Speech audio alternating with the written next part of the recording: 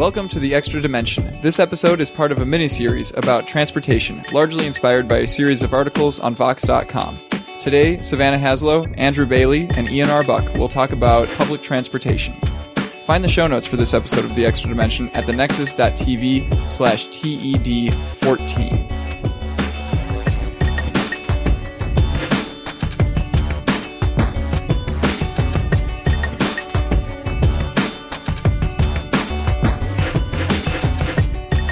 So I think before we start, we should let everybody know what each of our individual experiences with public transportation have been, because that's going to color our interpretations of things and our opinions of, public transportation. So Andrew, why don't you go first? I take light rail a few times a week. Cool. I didn't know if you wanted any more than that, but... I guess how long you've been using it also matters. Well, it kind of started when I moved back in February or March, so I've been doing it for a few months. Okay, and then before that you primarily just used car? Yeah. Cool. I've been using public transit for about 5 years regularly. Mostly buses, the light rail relatively often, and I've visited big cities with really good subway systems, Boston and DC. Nice. Yeah, one of my biggest regrets is that I never really learned how to use a bus system until after I came back from college, because I actually learned how to use a transit system when I was off in Sweden, senior year of college.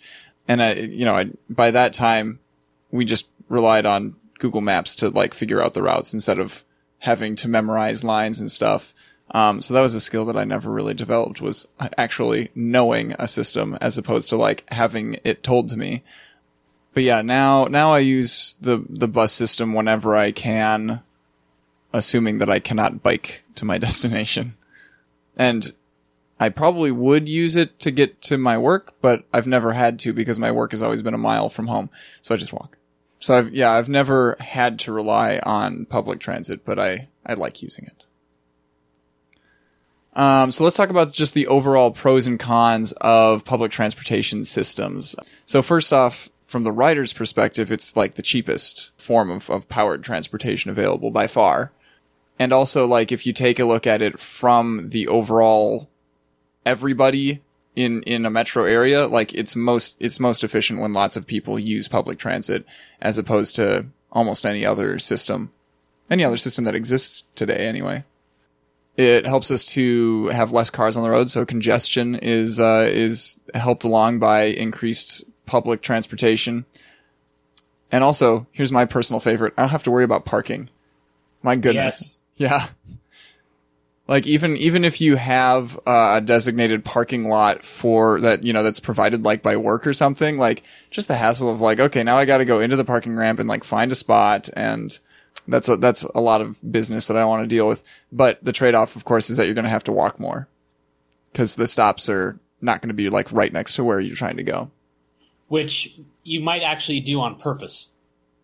Yeah. Mm-hmm. If you're a planner for the public transportation system? I was thinking about if you're really fat and need exercise. Oh, sure. Okay. Hey, it's me. No, but actually I would do that. I would leave the house early and walk as far as I could make it before the bus would catch up to me, and then get on. And especially in today's world of Pokemon Go. Very important. And then the last one that I put here for pros is kind of a tenuous one, but a sense of community, right? Because you're out there with other people, kind of. Depends on how much you want to talk to strangers. Exactly. You were talking to two ladies today, so. Mm-hmm. Yeah, because they were going to a World Cup soccer game over in Minneapolis or something. And apparently that happens. I guess, yeah. Also, there was that time at 11 p.m. when we got on the bus and it was packed, and then we had leftover pizza and we just distributed it. Yep, everybody loved us. That was great.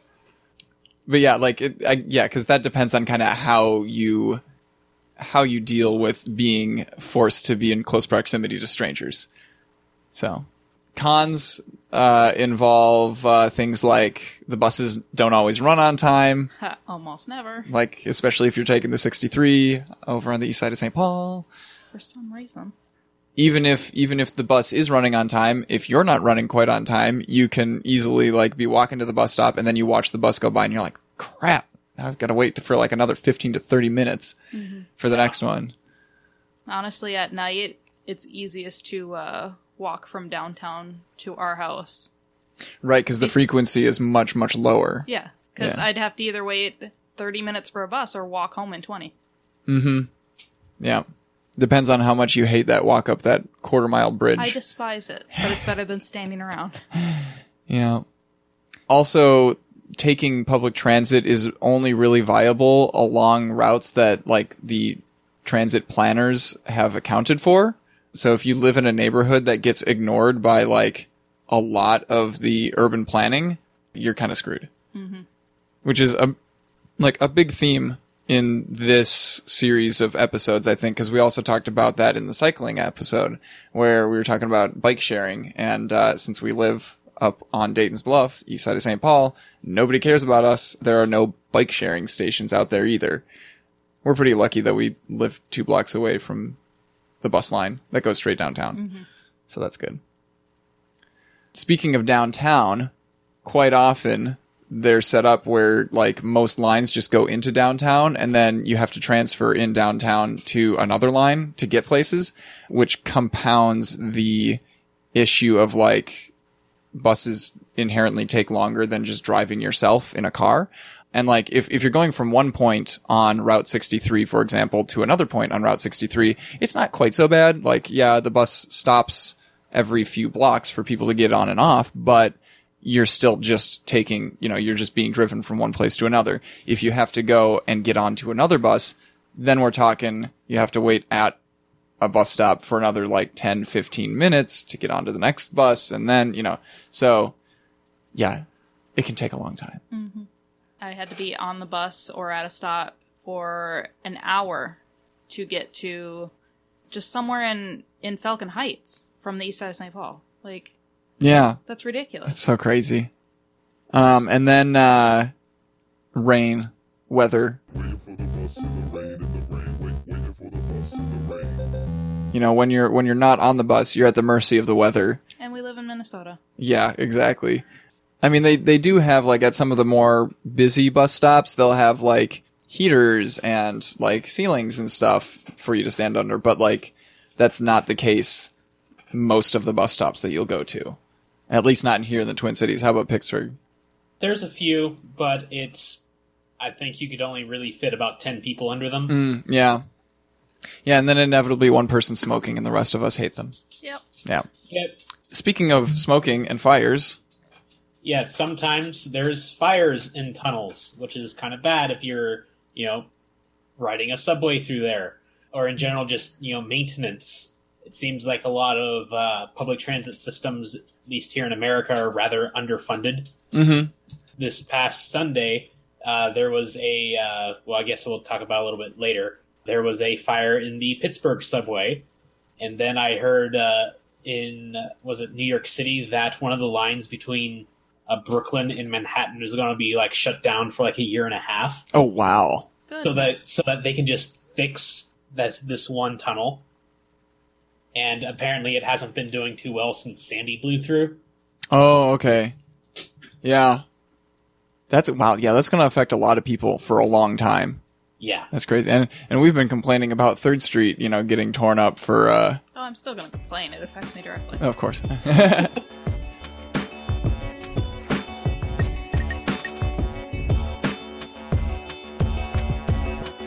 So, let's talk about some of the big problems with public transportation from the perspective of somebody who relies on it to get to and from work.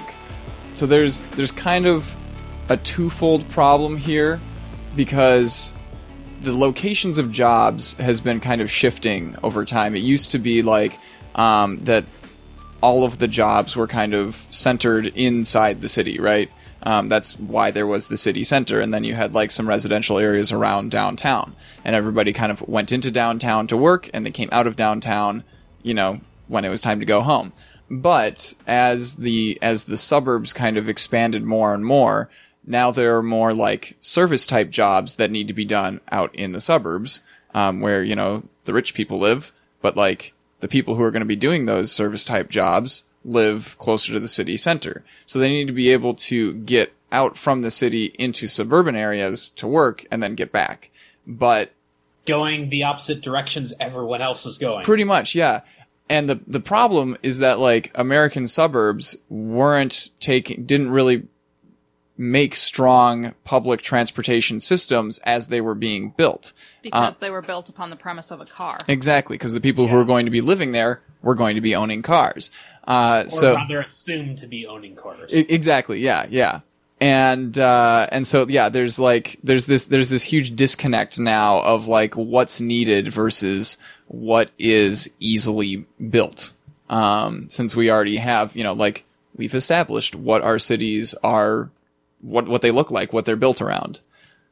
It's also kind of public transportation is a really poor choice for commuting in a lot of cases because that's a time sensitive activity, right? You need to get to work on time and you need to be reliable. Otherwise your bosses are going to be mad at you.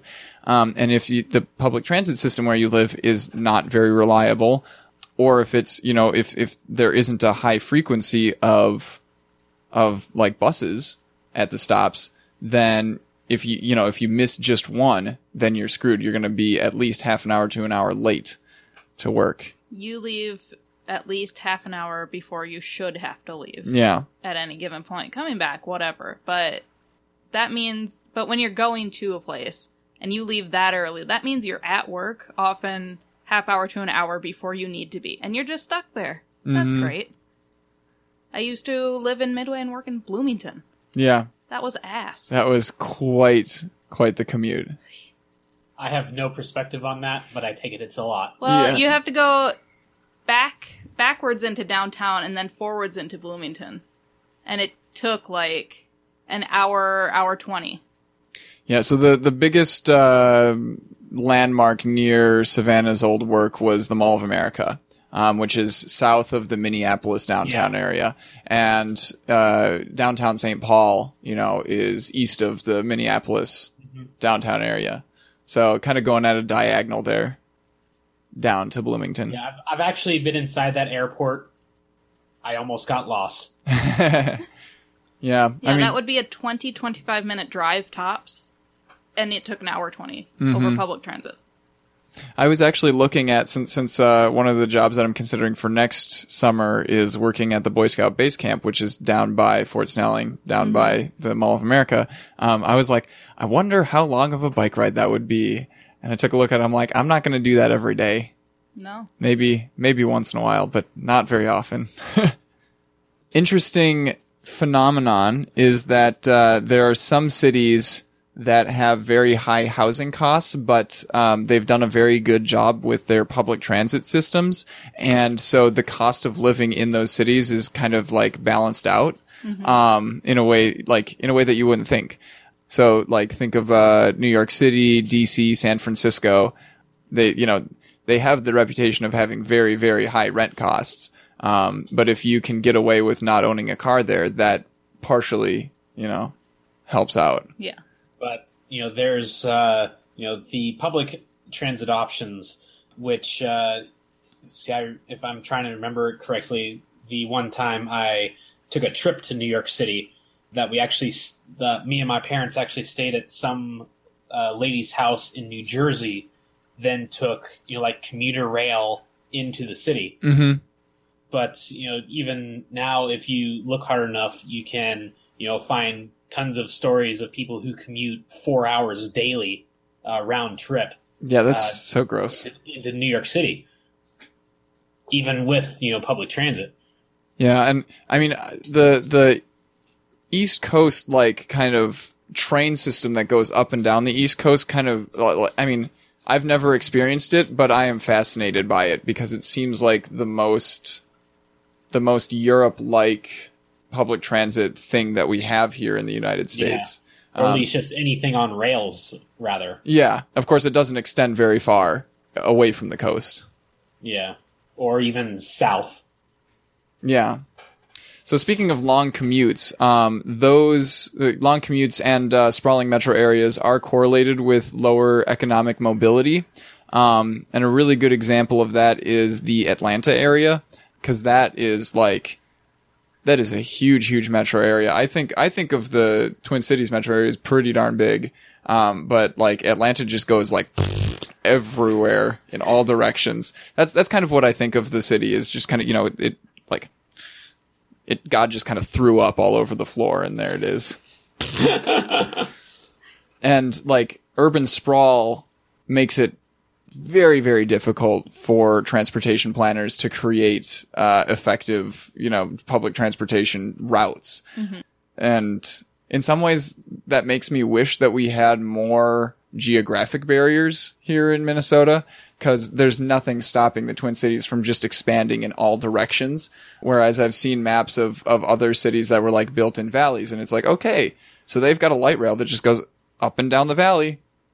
And that's the only place it needs to go, because that's the direction that the city goes. Well, other than barring mountains, what other geographic barrier would really... Yeah, I know, because we can build as many bridges as we want. A lake?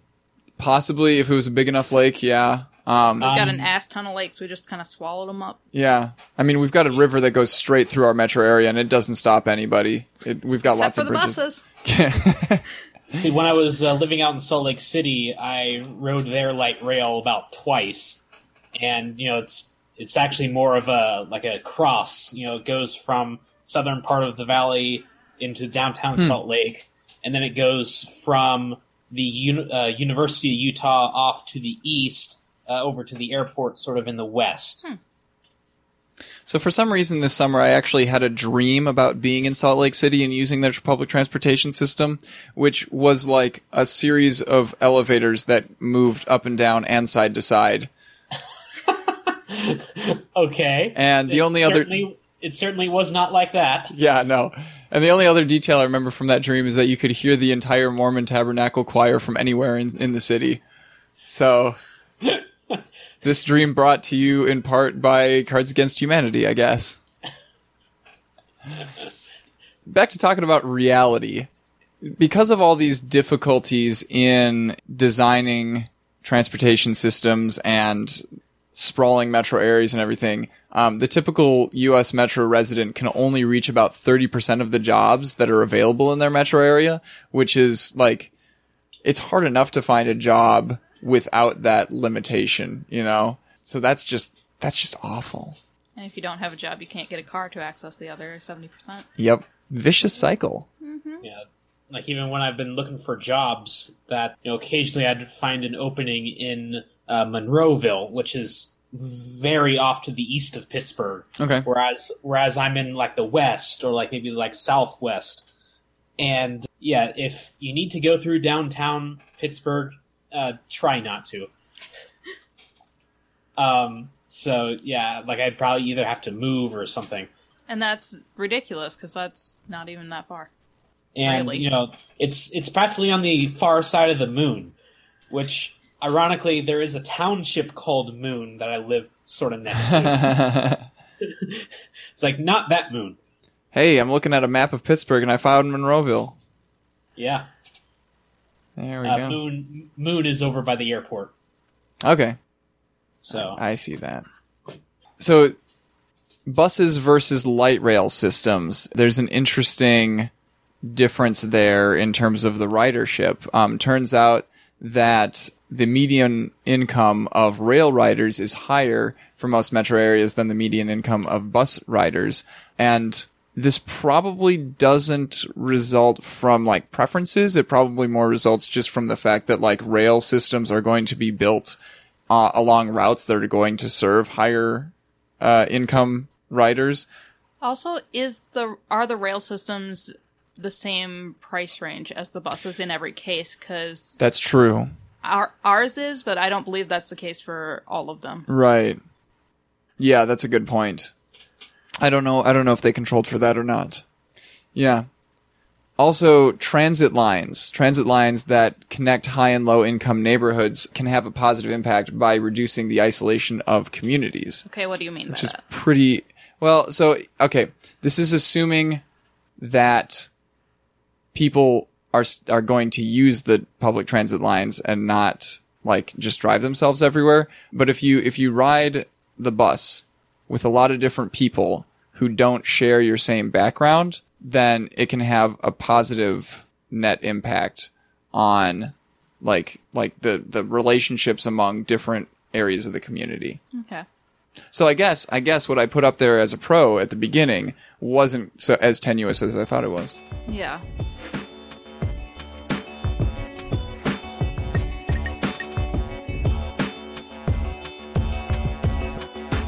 Next, let's talk about some ways that city planning can impact transit systems. So we talked last episode about bikes and how cul-de-sacs are awful for encouraging people to bike because they artificially increase the distance that you have to bike to get somewhere, and it's not as big of an issue if you're driving because cars are fast. But cul-de-sacs are also bad for transit lines because it takes a lot longer to walk to a bus stop if you live in a cul-de-sac. Last episode we talked about having multi-use areas. So instead of just having residential and then a separate area for businesses and stuff, if we have mixed use neighborhoods, then more of the amenities that you're going to need will be closer to you, which will encourage people to walk and bike more. Probably doesn't affect transit as much, public transit. Because if they're that close together, then you're not going to take the bus to go 3 blocks. Yeah, that's true. And that does remind me of, bigger cities in Japan where literally everything is walkable. Mm-hmm. You walk to school, you walk to the store, you walk home. Everything is walkable all the time. And not just a 10 miles away is walkable.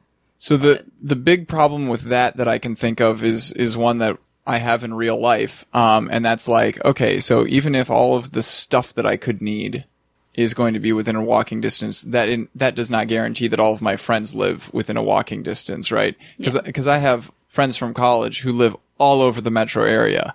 Mm-hmm. And there's nothing short of a 40-minute drive that will get me to where they are. Right. And that's, as you can imagine, 40-minute drive, compound that out to a public transit ride, that's going to be awful. That's why you just stick them all in the same house as you. Yeah, exactly. That's our strategy. We live in a house with 4 to 5 other young adults at a time. It's great. So as we said earlier, I think as suburbs expanded here in America anyway, they didn't really invest in strong transit lines because at the time cars were big. This is the 1950s and 1960s. And because everyone came back from the war and we fought to earn this stuff. Yes. Actually, yeah. I mean, the interstate system was largely a result of World War II, right? Probably. Yeah, I think. Autobahns say hi. Yeah, exactly. But also, in addition to everybody wanting cars, the public transit landscape was in a really tough spot at the time because that was right about the time that the streetcars were going through the last phase of their death. So there wasn't really they weren't going to be able to just turn around and suddenly expand public transit systems out into these new suburbs when they were actively taking them apart in the middle of the cities. Are we going to mention the conspiracy? Yes. So we'll dig into streetcars in a moment, but first let's finish talking about city plans.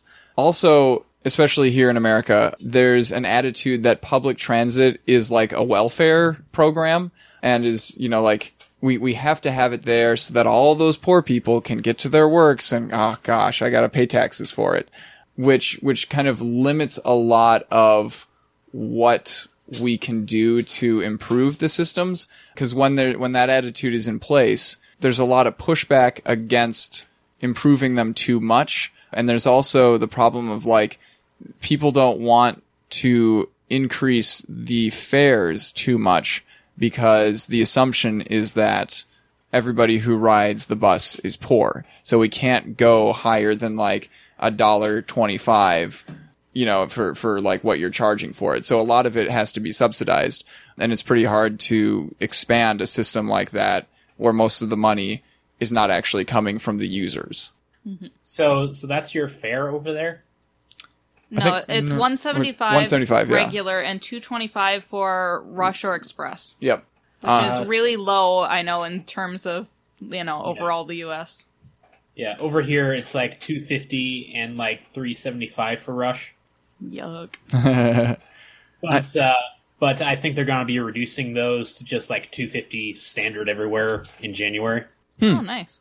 Yeah, I hardly ever think about what it costs to ride on the bus because I don't have to use change. We just have the bus card. Yeah. That you just flash against the little thing, and it's like, okay, like...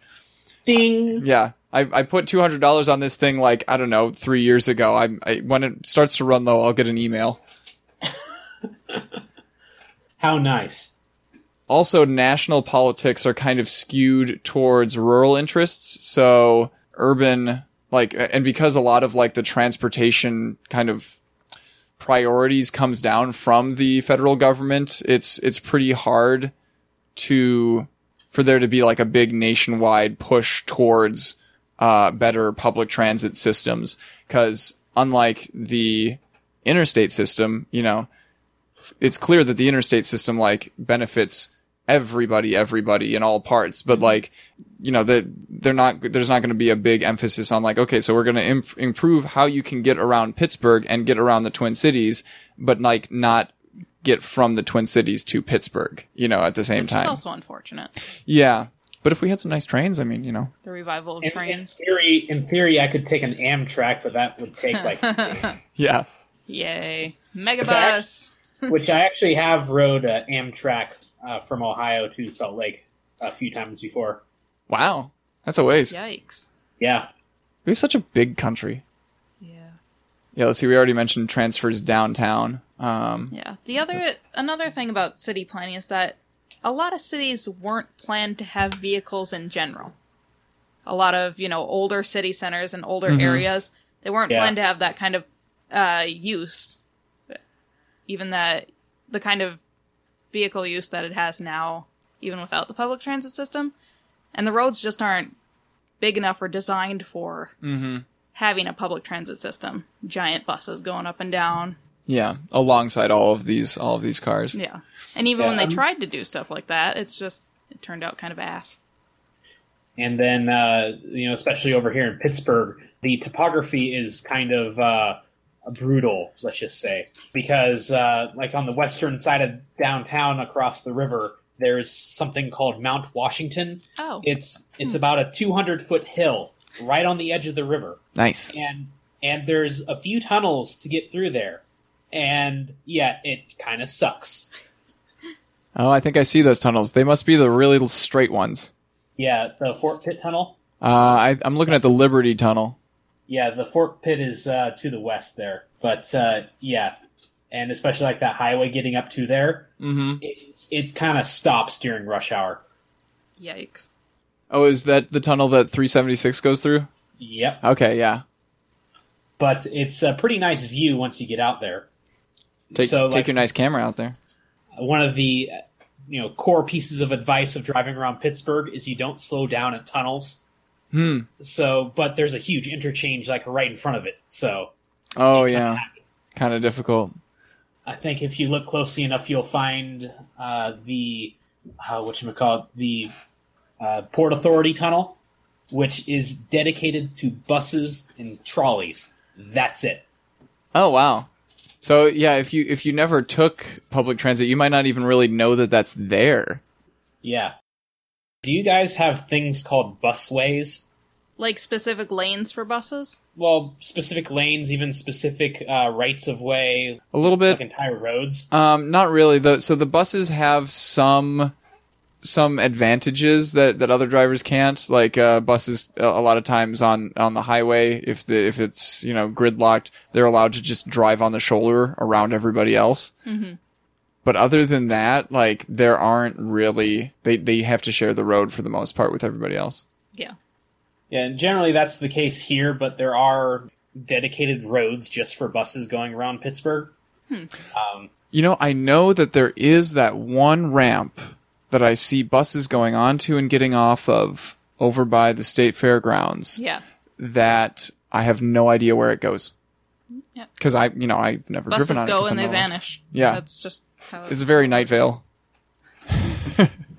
Back where I used to live, I used to drive past, a ramp marked specifically buses only just before I got off, to go to work. But there'd be a few days where I'd drive past there and there'd be a car driving down that ramp. Some days there I saw 2 cars drive down that ramp. And they generally seem to be very nice cars with guys with suits driving them. So I imagine that there were probably, like douchebags executives who probably don't give a damn. Yeah, probably. And they can just get away with it. Like, I'm not sure if there's a fine for that, but, like, if they would put, like, a $100 fine and post an officer there every morning, they'd be raking in the dough for sure. Yeah. Much as they would if they actually tried to catch people who are on the light rail, the green line, who didn't pay. Even the one time I didn't swipe my card and the officer caught me, I was just like, oh, it must not have scanned. I'm sorry, I'll do it later when I get off. No, I didn't. What? I noticed that you didn't scan it when we got on I today. scanned it at the bus. If I scanned it again, it just would have been like, all right, you're still within your 2.5 hour limit. Sure, but like I think if somebody came by and like scanned your card, then it wouldn't have said that you had scanned into the light rail. Yeah, but when they caught me the one time, they were like, did you just get off a bus? Do you have your transfer? Did you scan it then? I'm like, no, it just didn't work. I'm sorry, I thought it hit. Just bat your eyes. Yeah. So under the current fare regime in Pittsburgh, when you're going into downtown, you pay when you get on. When you're going out of downtown, you pay when you get off. Interesting. It's Why? confusing to me. I know. Like, they're doing a whole revamp of the fare system for next year. And, along with having a flat fare for everything. Because right now, like, there's particular zones, like the further you get out from downtown. Yeah, that's how Stockholm was structured too. Yeah. Which was really confusing for me because we were using that for tourism. So in Pittsburgh, they're having you pay when you get off because people were getting on in a downtown zone with a lower fare and then riding it all the way out?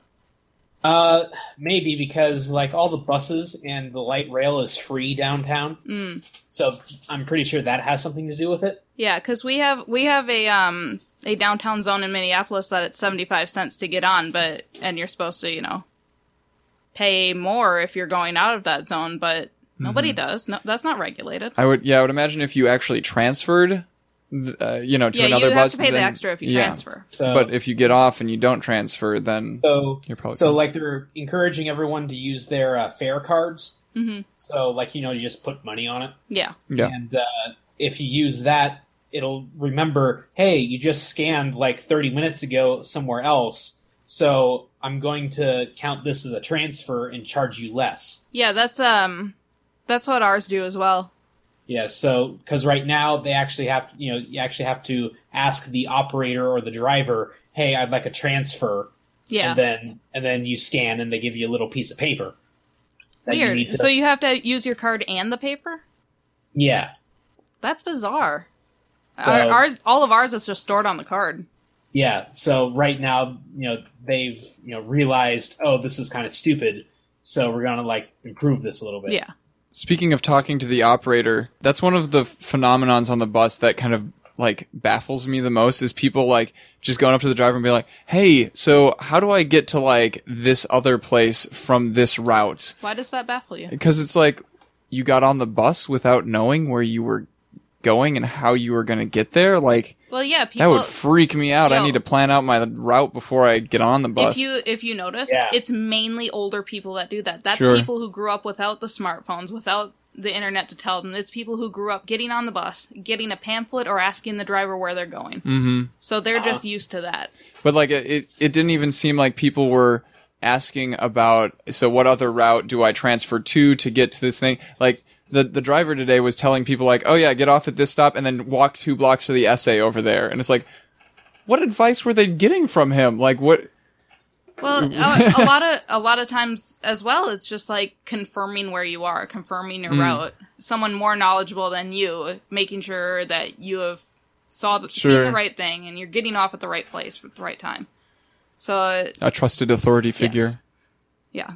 People are very reliant on bus drivers. And did you see today there was apparently a woman who had asked where to get off, and as her stop was coming up, the bus driver called her up and reminded her and gave her instructions. And then, like, 4 other people came up and asked the bus driver things as well. Like, that's a very nice thing to have. Mm-hmm.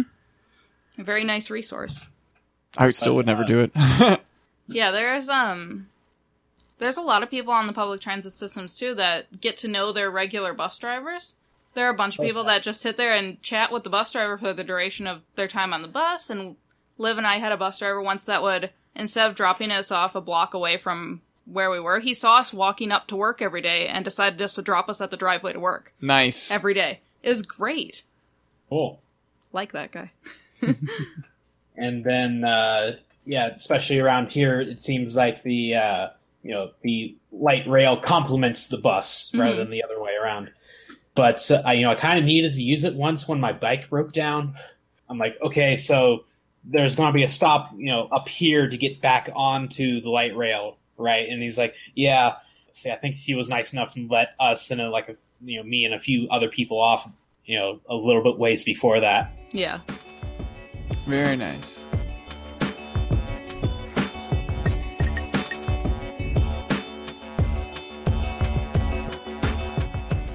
Okay, so speaking of streetcars, they used to be kind of the dominant form of public transportation in the US, right?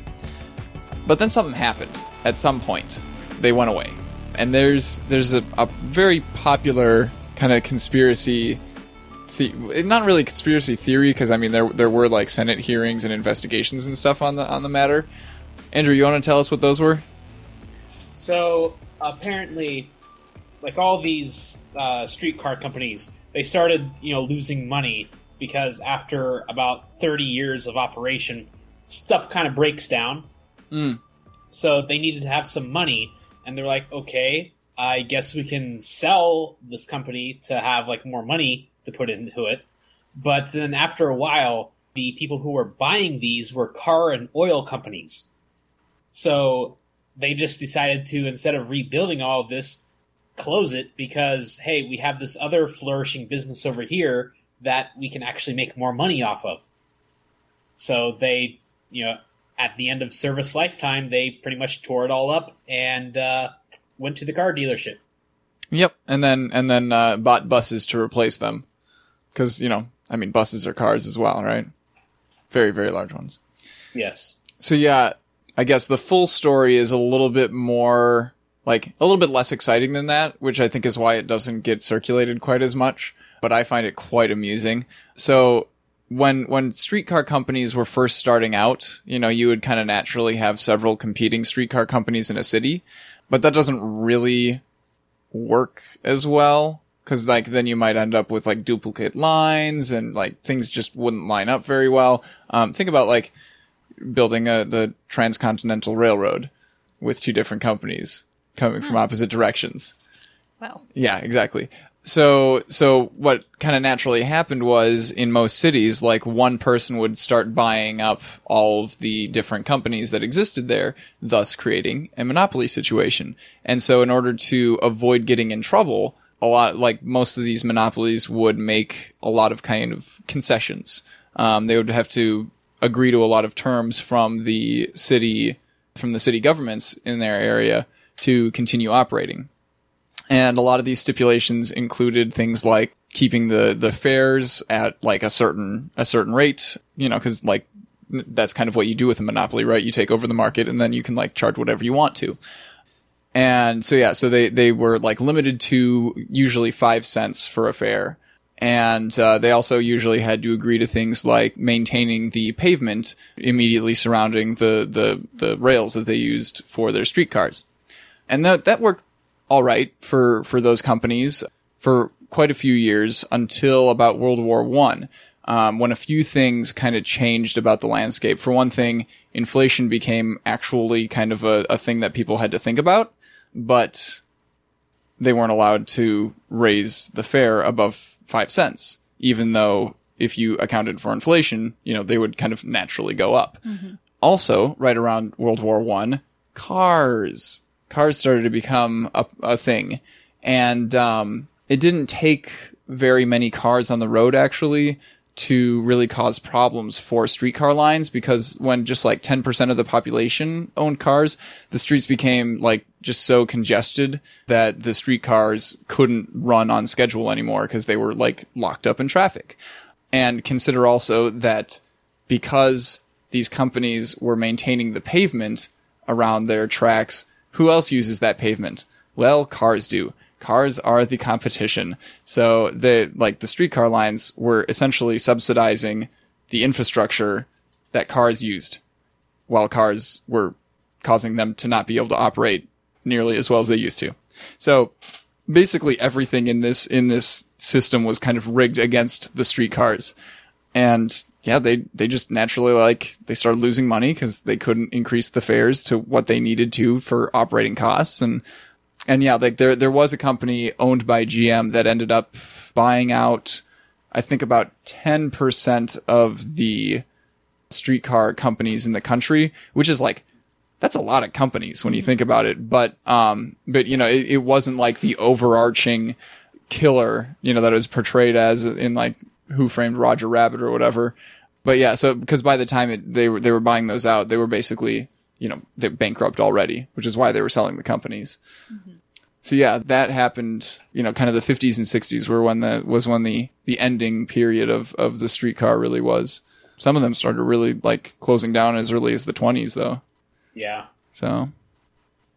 And some cities never stopped doing streetcars. Yes. And in a lot of those cases, those were streetcar lines that had their own dedicated lanes. So they were actually able to keep running on time. So people actually kept using them. Like Pittsburgh's. Yay! You can also find that whole problem, yet again, with our current Green Line rail. Take it away, Savannah. Why would they put it on the street? Why would they ever? Yeah, sure, our land isn't good enough to dig tunnels and put it underground like a traditional subway, but you could elevate it like half of the Blue Line is. It's ridiculous not to elevate it when you go through University, which is a huge, a big street in the middle of a bunch of residential areas with, a whole bunch of businesses on it. They made the construction took 3-4 years, 5 years? Something pretty much my entire college career. Yeah. So 5 years. The construction was all up and down this huge, place with a bunch of little businesses all through Frogtown and University area. Shut down so many businesses. Now they're trying to revitalize it and gentrify it, and it's terrible. And they could have and it's not even good. It's not even good. It slows down. It stops at lights. You can just get on it without paying. Nobody cares. Nobody's watching you. There's hardly ever patrols on the trains or at the stations. Right, whereas if they elevated it or put it underground, they would have barrier systems. So they're not even getting the revenue that they anticipated from the people who are using it. Nothing about it is okay. I'm so angry. Yeah, I know. Don't look at me like that. Yeah, I'm looking at it on Google Street View right now. It's terrible. And it's just right there. Yeah, they kicked University down to, tiny, and they still have the bus route that runs the exact same route as the Green Line running right next to it at the same frequency. Why? Yeah, pretty much the only thing that it has going for it over the bus line is that it has fewer stops, so it is able to go just a little bit faster. But again, it does have to stop for lights if it happens to be there when they are red. I think they do time it to go with the lights, but it doesn't always work. Especially not in downtown. No, right. Downtown takes, 10 minutes to get out of, but then you're on your way. Maybe. Yeah. And it seems so crazy to me that I don't have to go over to Minneapolis very often, but last year, the few times that I did, only about a third of those times did Google Maps suggest the Green Line as the quickest way to get from St. Paul to Minneapolis, which is exactly what it was built for. Yeah, you would only take that if you're going directly from downtown St. Paul to downtown Minneapolis or the university campus. You can't take the Green Line to the Blue Line to get to the Mall of America, because that's a 90-degree angle it does, basically. Instead, you could take the 54 bus route and get there half an hour less. Mm-hmm. But Nobody thinks of these things. Yeah. I'm also still kind of salty that, there was a train line that went out to Elk River long before there was a light rail that came to St. Paul. Yeah. So, who cares about Elk River over St. Paul? I don't. Thank you, Andrew. Also, one of the big problems with light rail systems and with streetcars is that they cost a lot more to build than, having a bunch of buses. But, the theory is that, those construction costs are going into making local construction jobs. So that's a positive thing. And then also, because the rail system is so permanent, that then it will encourage more businesses to either get built, get started, or stick around in the area around that route. 'Cause bus routes can be changed. And and that's more of a thing in favor of streetcars over light rail. 'Cause the differences between streetcars and light rail is that streetcars make more frequent stops like buses do. And so there's more of an opportunity for people to be like, oh, look at that cute little store. I'm going to hop off and go and see that. Whereas by the time you see something in the light rail, the next stop is 5 blocks down. Yeah. The light rail really hasn't improved the situation around University, really. Mainly because people are using it to go from downtown St. Paul to the University campus. Or to the... or to downtown Minneapolis. They're not stopping along the way. Right.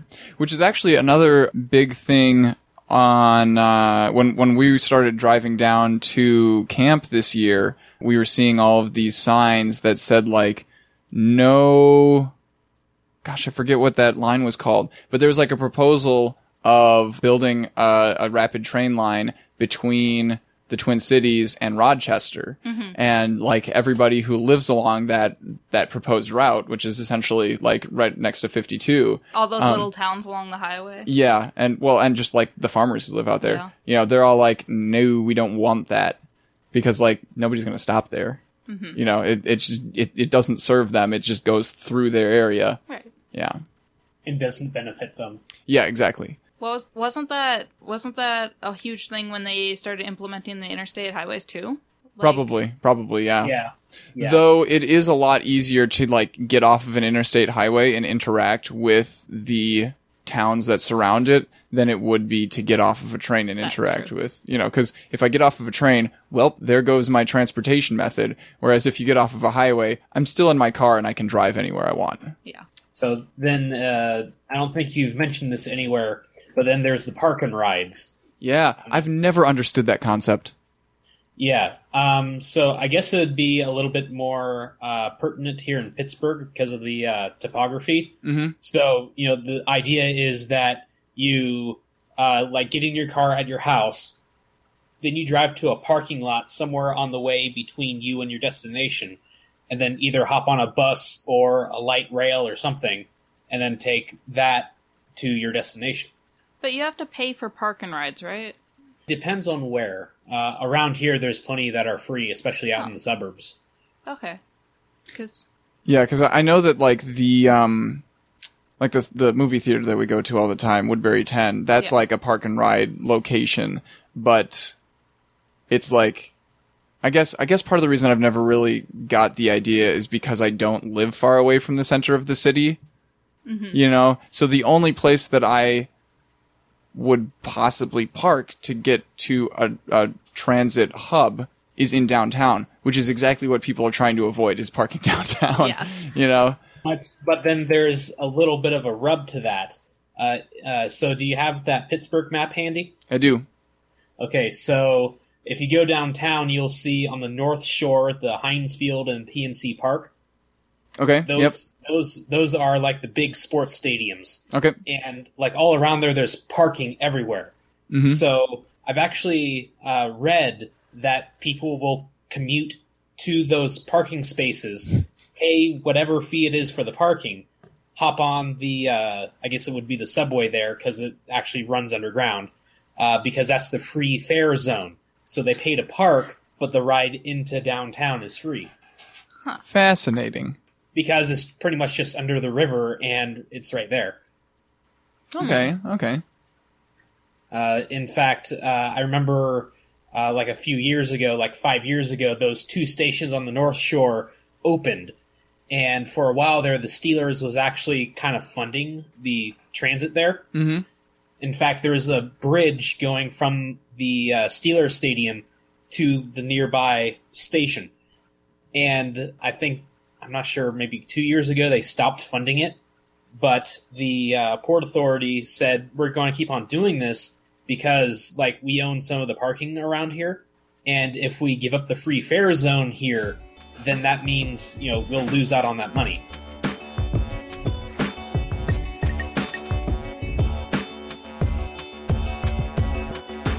So Park and Ride actually kind of ties into the microtransit concept that we're going to talk about in just a little bit, kind of as like possibly the next iteration of public transit systems. Yeah, so let's just dive right into that. So microtransit is like the closest thing that you could really compare it to is probably Uber, but it's got more of a like ride sharing aspect to it. Because a lot of times when you get an Uber, it's just you and the driver, and they're taking you from one point to another. Whereas microtransit systems do a little bit more of like, okay, so we've got like these two people who are fairly close together right now, and they're both going from this area to another similar area, so we're going to pick both of them up along this route and take them to where they're going.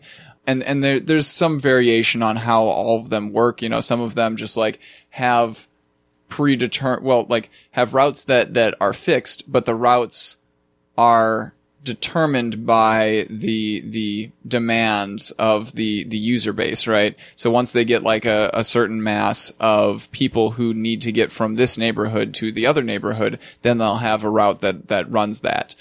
Others like kind of change the routes on the fly. So like as you're riding in a thing, the driver might just get an update on their phone right there that says like, okay, we're going to divert you a couple of blocks over so that you can go and pick up somebody else because they're going on a trip that's similar to the route that you're going on already. Right now, it's pretty much just private companies that are doing this. And of course, like every single different city has like a different company that operates there. And some of them are going to be bumping into like legal hurdles the way that Uber has, with municipal governments like trying to crack down on them. But others are actually trying to work with the public transit like authorities in their areas to kind of like smooth the gaps between the existing public transit routes and these new microtransit systems.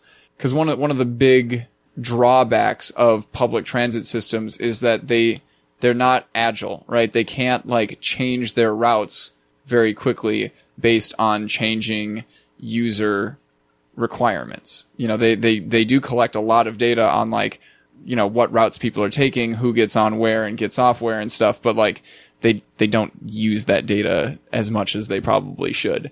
So microtransit systems are designed to like take full advantage of that data.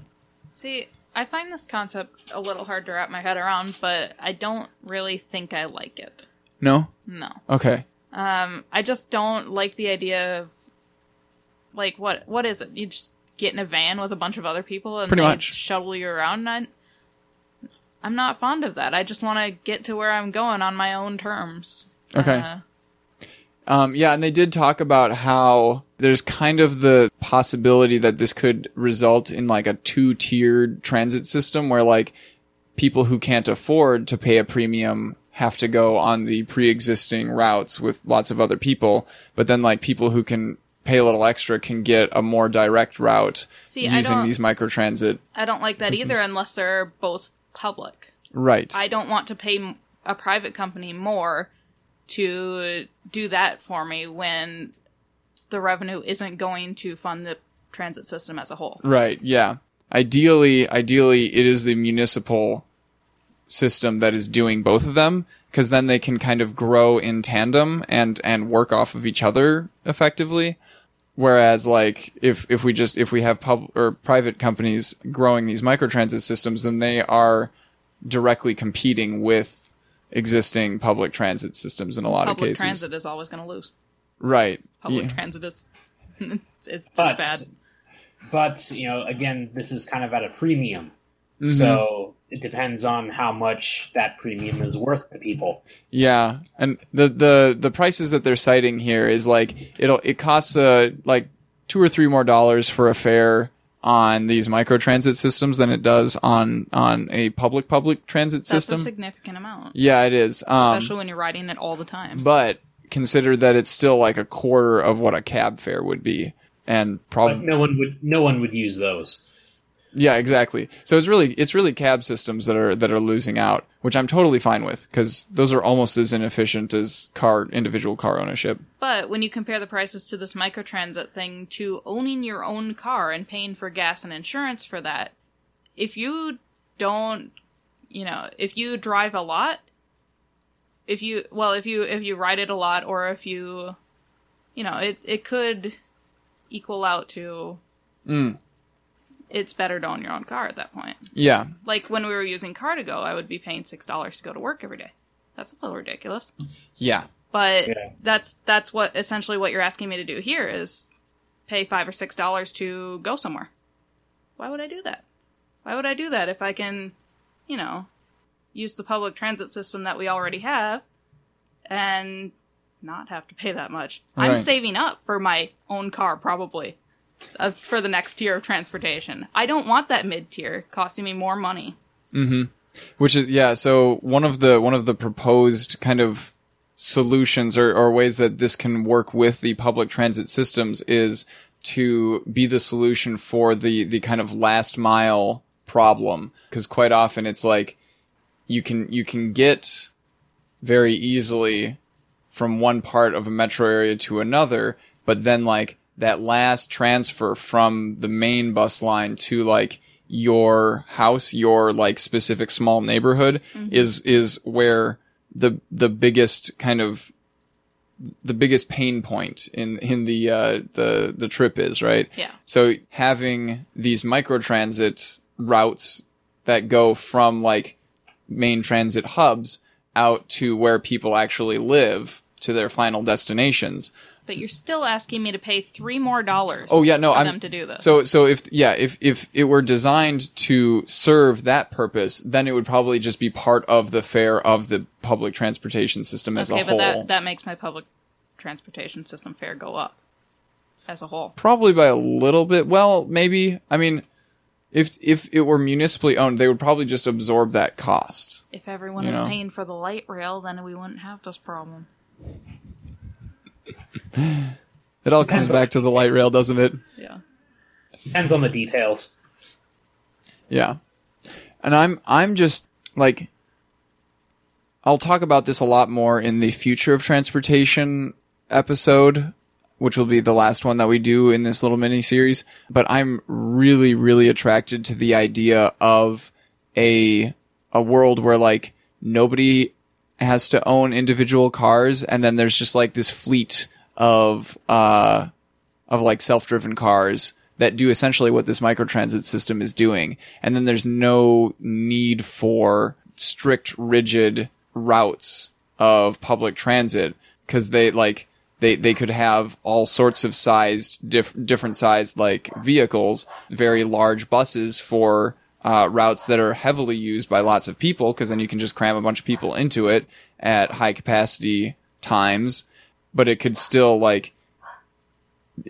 pick people up from very close to where they live.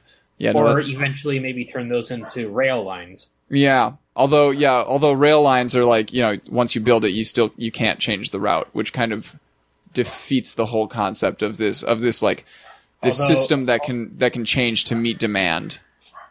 Although if it's constantly heavily used, it's probably going to be constantly heavily used in the future. Right. Though we never know, because unless things you have change. A better alternative. Yeah, exactly. Which is what this fleet might be. Right, because the streetcar systems were very heavily used way back in the late 1800s, early 1900s.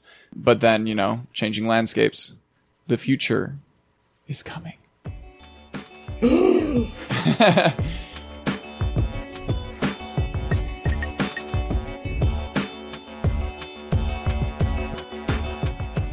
And then the last thing that I put in here for a talking point is here, actually right here on the east side of St. Paul, one of our high schools has been part of a pilot program where they, instead of using the big yellow school buses, they have all their students getting to school on city buses.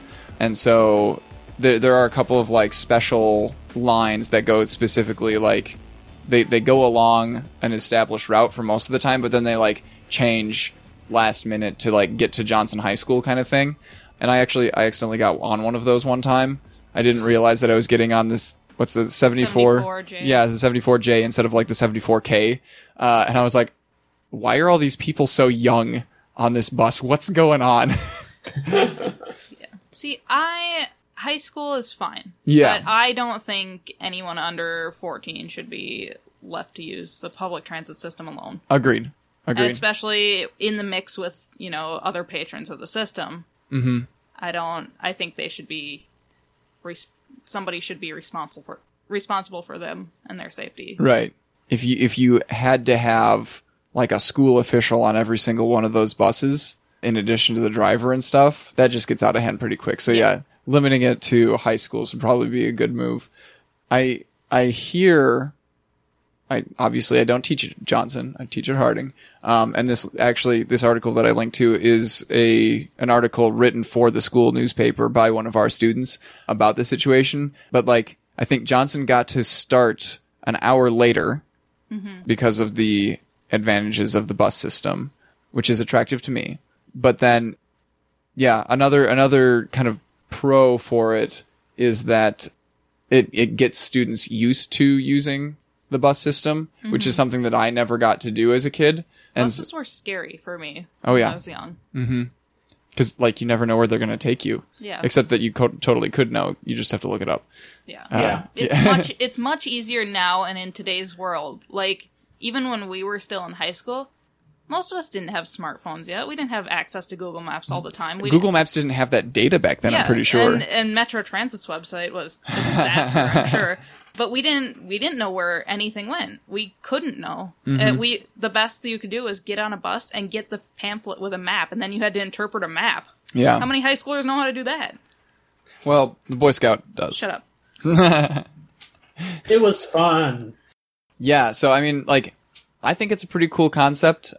And I don't know if it's more or less cost effective. I haven't talked to any of like the administrators or the district level people or whatever, to find out how it went. So we'll see if it ends up getting pushed to other high schools. I don't know if it would allow us to bring back like the high school magnet schools, cause like it used to be that wherever you were in St. Paul, you could go to any one of the high schools and they would bus you there. That's not the case anymore. Now due to funding. Yeah, due to funding. And so now it's down more to your neighborhood school. You have like two or three choices, which has drastically hurt diversity in our schools. Absolutely. So yeah, I mean, we need to be able to bus people around. Mm-hmm. And if the transit system is going to make it easy for people to do that, then fine, but people are still not going to take the bus for an hour to get to school. That's atrocious. Right, you're talking about if they had to figure out like a route a Metro Transit route that wasn't they could pre-made for them. Yeah, I would imagine they would have pre-made neighborhood routes, but people coming from outside the neighborhood would be issued a school pass, but would have to figure it out on their own. Like, I'm sure they would be advised, but it wouldn't be specifically for them. They wouldn't be riding with a ton of other high schoolers. Right, That would be a very different experience for those kids. Yeah, definitely. And I don't think it would be necessarily a negative experience. It would just be... Depends on who you are. Yeah, exactly. You're a non-threatening white man. Thank you. You don't have the same experiences as everyone else in the world. I got catcalled walking here. That's true. I am not that attractive. I didn't even notice it happening. Yep, nope, oblivious. Whee. But imagine all these 14 to 18-year-old kids, little girls on the bus. Yeah. Yeah, going through all this inner city stuff. You don't know who's out there. Nope. I got hugged by some random guys on the street in downtown once. Huh. Yeah, it's weird. You got mugged? No, I got hugged, which is better. Probably. I don't know. It's a little odd. Yeah, so very different experience. A lot of people might be uncomfortable with it. Just make sure that you have pizza with you to give out. That solves all of our problems. Uh-huh. So thank you for listening, everybody, to this episode of The Extra Dimension. As this is our show that has a variety of topics, if you have something that you want us to cover, go ahead and let us know. You could possibly click on the contact link in the show notes. So if you go to thenexus.tv/TED14, you'll see a contact us link right underneath our names and beautiful faces. Alternatively, you can hit me up on Twitter. I am Ian R. Buck. Andrew, where can we find you on the internet? I have a blog, but you can also go and listen to my podcast, Control Structure. And if you would like to send feedback directly to me, you can use the Contact Us feature there. Mm-hmm. And you can find me on Twitter @EternallyAnna. Thanks for listening. See you in the next one.